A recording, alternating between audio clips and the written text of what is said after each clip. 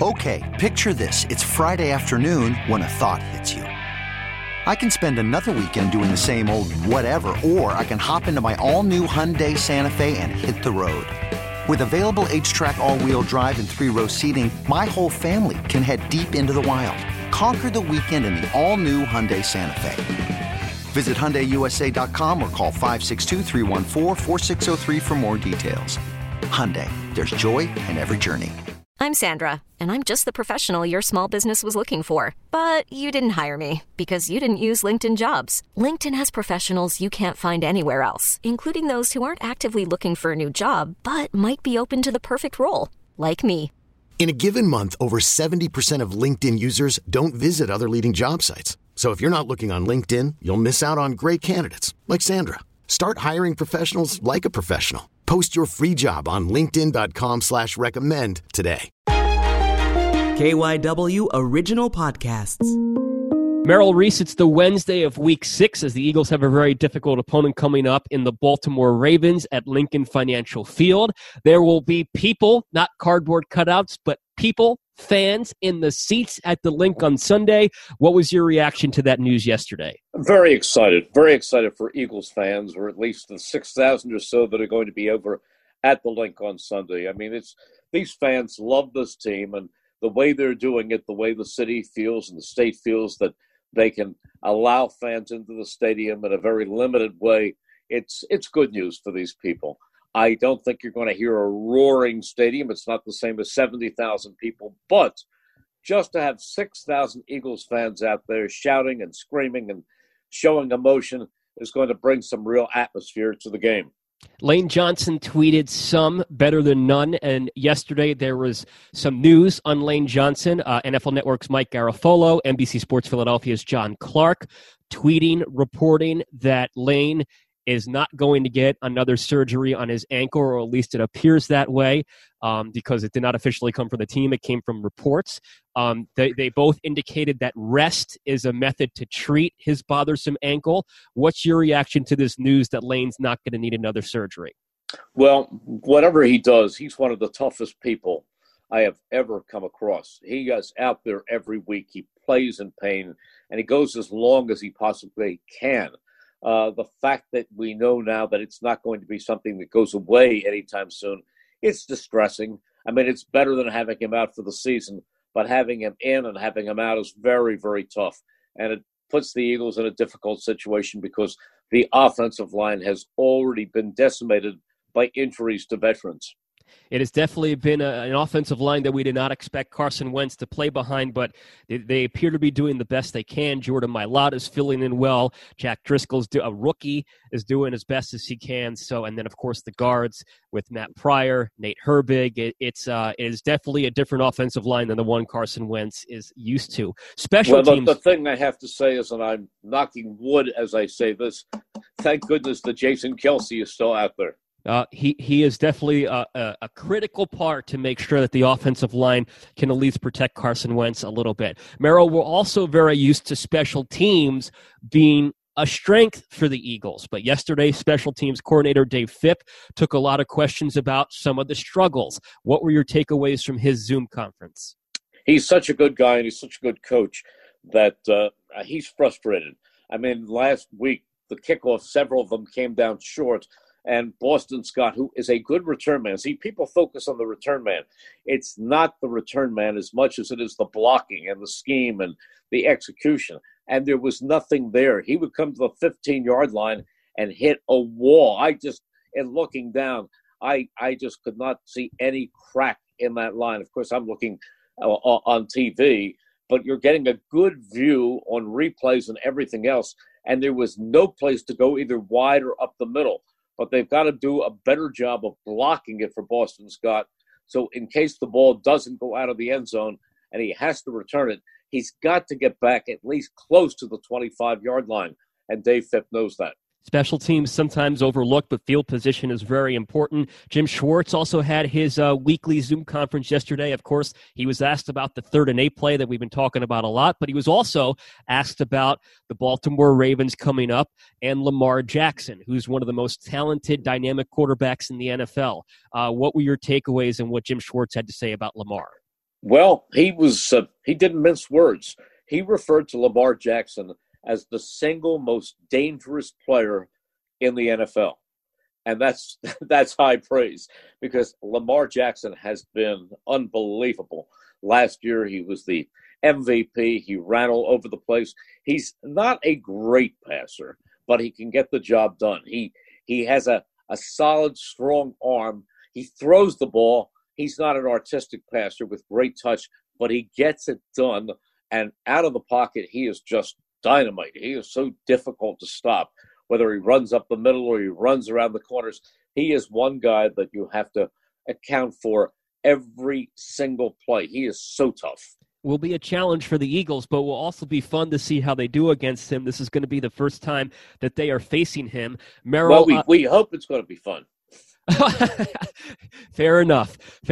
Merrill, they don't face the Baltimore Ravens often, of course, because they're in the AFC. This is the Eagles' third, if my math is correct, third AFC matchup this season.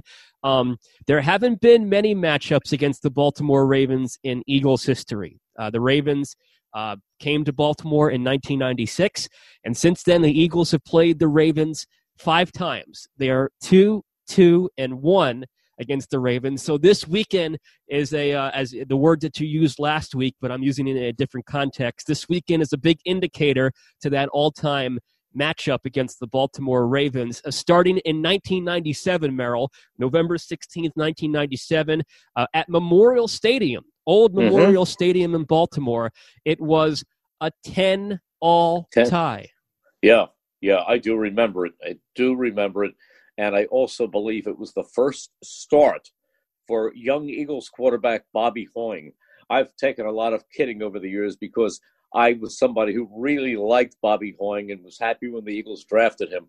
I still believe to this day, when people talk about him as being a great bust, I still believe to this day that if Bobby Hoying had had good coaching and had stayed healthy, he could have been a productive, I'm not saying a star, but he could have been a solid, productive NFL quarterback. But he did have a good day, and they went on to the next week, and then they had that great win over Cincinnati. But everybody was excited about Bobby Hoying after that first game. Unfortunately, it ended in a tie. It was certainly a welcome to the NFL moment. Do you remember how many times Bobby Hoying was sacked that day in Baltimore? I don't. I wouldn't go that far, but I would guess about 6. 9. 9. 9 times. That's a lot of times. That is how you get welcome to the NFL. Merrill, I remember this next matchup very vividly. I was in the seats this day. October 31st, 2004, Halloween at Lincoln Financial Field. A 15-10 Eagles win to put them at 7-0 in that season. Terrell Owens had the game-defining touchdown that day, and I remember his touchdown celebration. He mocked Ray Lewis, and I even think he worked in some Deion Sanders mocking into that touchdown celebration, and David Akers had 3 field goals that day. What do you remember about that afternoon in South Philly? Just that it was a win, and I think the Eagles were the better team going into the game. It wasn't a shocker, and the Ravens hadn't really arrived, but they were an ascending team, but the Eagles took it to them from the very beginning of the game on. 4 years later, November 23rd, 2008, I remember this one very well. Also because Donovan McNabb was benched. I believe Pat Shurmur, who was the quarterback's coach at the time, was the one to inform Donovan that he had been benched. It was not a close game. It was a 36-7 loss at M&T Bank Stadium. The Eagles were losing 10-7 at halftime. Baltimore scored 24 points in the fourth quarter. And Merrill, do you remember what the big play was that day? I don't. I do remember Ed Reed, the Ravens' great safety, coming up with a big interception. Oh, you did remember it because it was a 107-yard pick six on Kevin Cobb, and the Eagles fell to 5-5-1 that day after that loss because I think the week before was the Cincinnati tie. But then, Merrill, they ended up going on a heck of a run to go to the NFC Championship game after getting blown out in Baltimore with Donovan getting benched. That was certainly a lot of storylines to come from that afternoon. Well, one of the things was people were wondering if Andy Reid benched him or if Joe Banner actually contacted Andy Reid or spoke with Andy Reid at halftime and told him that he had to move on. I don't believe that because I don't think Andy Reid would be told by anybody who to bench and who to play. But that was the big after the game talk. Well, speaking of moving on, in Andy Reid's last season, September 16th, 2012, this was the second game of the season. I think, it was the home opener at the Link because they played Cleveland the week before. And the Eagles improved to 2-0 in a season that they went 4-12, came back in this game. They were down 17-7 at halftime. They tied it at 17 in the third, fell behind 23-17 in the fourth. But then Mike Vick and the Birds had a game-winning drive at the end. Vick, a game-winning 1-yard touchdown run. And the Eagles won 24-23 to go 2-0 in what ended up being Andy Reid's last season. Yeah, and I remember that too because they put tremendous pressure on Joe Flacco. They sacked him time and time again. And then the last matchup, Merrill, December 18th, 2016. Doug Peterson's first season, Carson Wentz a rookie. I remember this distinctively because it was a 27-26 loss in Baltimore. Yep. And I, to this day, don't agree with the decision. I think most people did agree with the decision. At least that's the way I remember that day in December. To go for two. I did not agree with it. I thought that they should have gone for one and tried in overtime, but a lot of people were fine because they had a bad record at that point. They were 5-8. The loss put them at 5-9, and a lot of people were okay with Doug trying to go for two in the end. Eagles were unsuccessful, and they lost by a point. Well, because none of us thought the Eagles were going to come from behind and win that thing, and you didn't want to give Baltimore more chances, and you figured, you know what, at this point, you've got to go for it. Just go for it, and they did, and they succeeded. And, of course, that was Carson Wentz's rookie year. But I remember he threw himself into the end zone and was stopped just in that direction, and he was stopped just outside the goal line. And they lost a 27-26 game and fell to 5-9 in a season. I think they finished 7-9. So I think they won the last two games that season. Merrill, it will be very interesting to see what happens Sunday at the Link. The Eagles are going to be underdogs, I would assume. I have not checked the line. You can pretty much. I mean, Baltimore's 4-1. Yes, right. They will be underdogs. They will be big underdogs. They will be underdogs. They will be playing in front of some fans, and they will be playing who Jim Schwartz considers to be the most dangerous player in the NFL. Merrill, thank you for the time as always. Doug talks today. Carson talks today, and we'll get your thoughts on what they have to say tomorrow morning. Have a great day.